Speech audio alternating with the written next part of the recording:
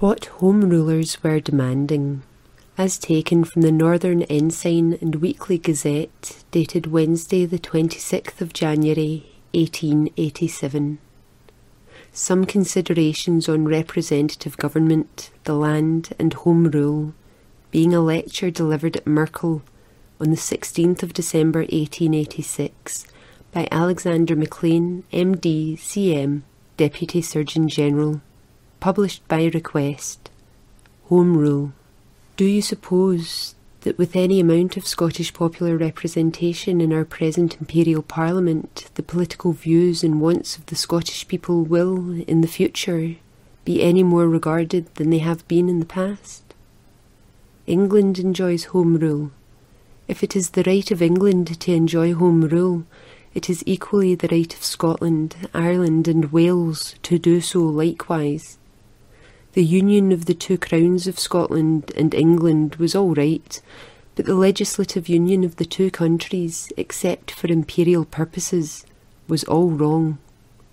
It is this mischievous legislative union, some effects of which I have indicated, that the Scottish nation wish to have rectified by Home Rule, for without this they never can enjoy what we now know to be the best form of government.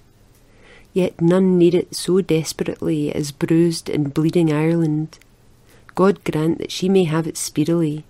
But what a farce it is that Scotland, with 5/6 of her people and members liberal or radical, should be governed by English Tories and Whigs.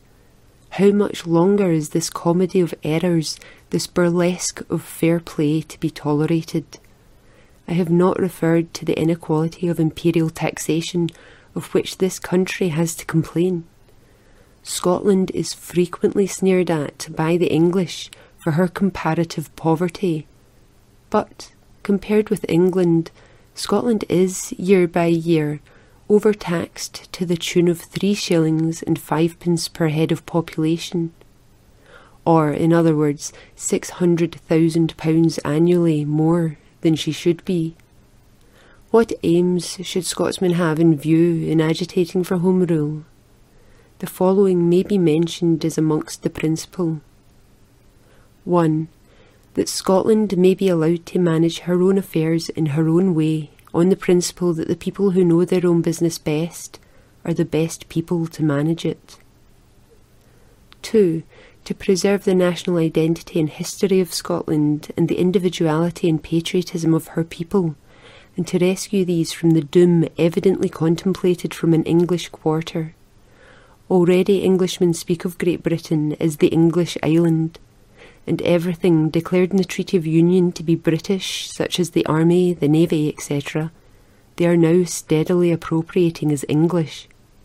Professors Freeman, Seeley, and others are the leaders of this most aggressive school of English Philistinism, some Scotch cockneys in the press and elsewhere helping them. 3. To effect such changes in the laws relating to land in Scotland as will make the use of that land not the intolerable monopoly of the few, but the common right of all.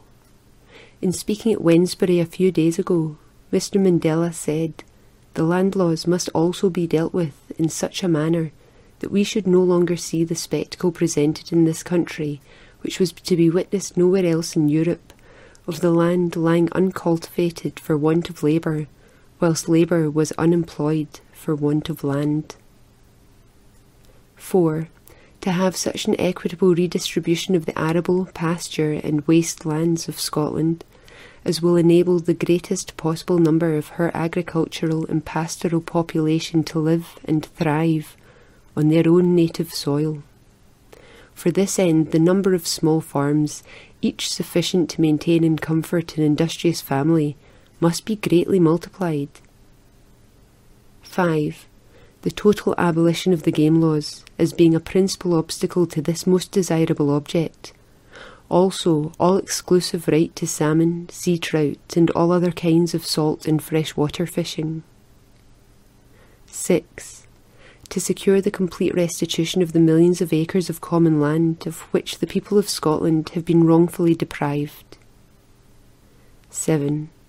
to secure to the manufacturing, trading, artisan and labouring classes of Scotland all the benefits accruing from a greatly increased and more prosperous country population. 8. To extend the principles of the Crofters Act and to have these made applicable to leaseholders in Scotland.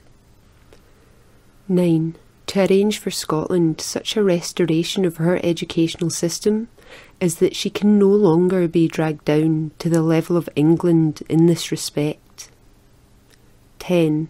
To give Scotland complete control over her own intoxicating liquor traffic. 11. To secure a more equal incidence of local rates as between small farmers on the one hand and large farmers and landlords on the other. 12. To provide better and more decent accommodation for farm servants, male and female, a better diet, shorter hours and more holidays. 13. To make the law in Scotland and its administration, especially in the Highlands, more respectable and therefore more to be respected than is unfortunately the case at present. 14. To expedite and cheapen Scottish parliamentary business in general, and particularly that embracing private bill legislation in connection with the construction of harbours, railways and such like. But what avails our appeal for these and other much-needed reforms, or against the multitudinous and grave evils from which our country suffers, so long as the Imperial Parliament, as at present constituted, is and will continue to be dead against us? We understand the disease. We know the remedy. It is Home Rule. Therefore, let us secure and apply it.